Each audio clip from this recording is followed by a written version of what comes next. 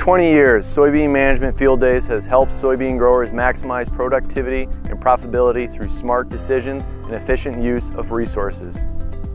We've dealt with challenges such as heavy rain, flooding, hail, high winds, and droughts. We adjusted and provided quality educational experiences that growers expect from Soybean Management Field Days.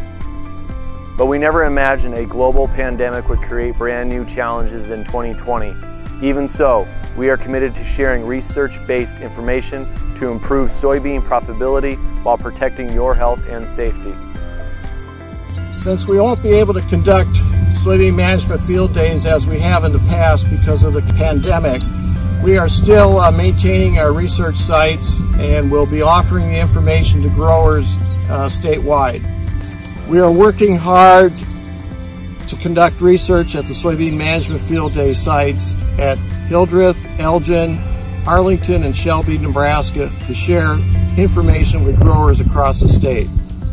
Nebraska Extension specialists and educators will be presenting information, and we'll be capturing it virtually and sharing it with growers statewide on an online basis.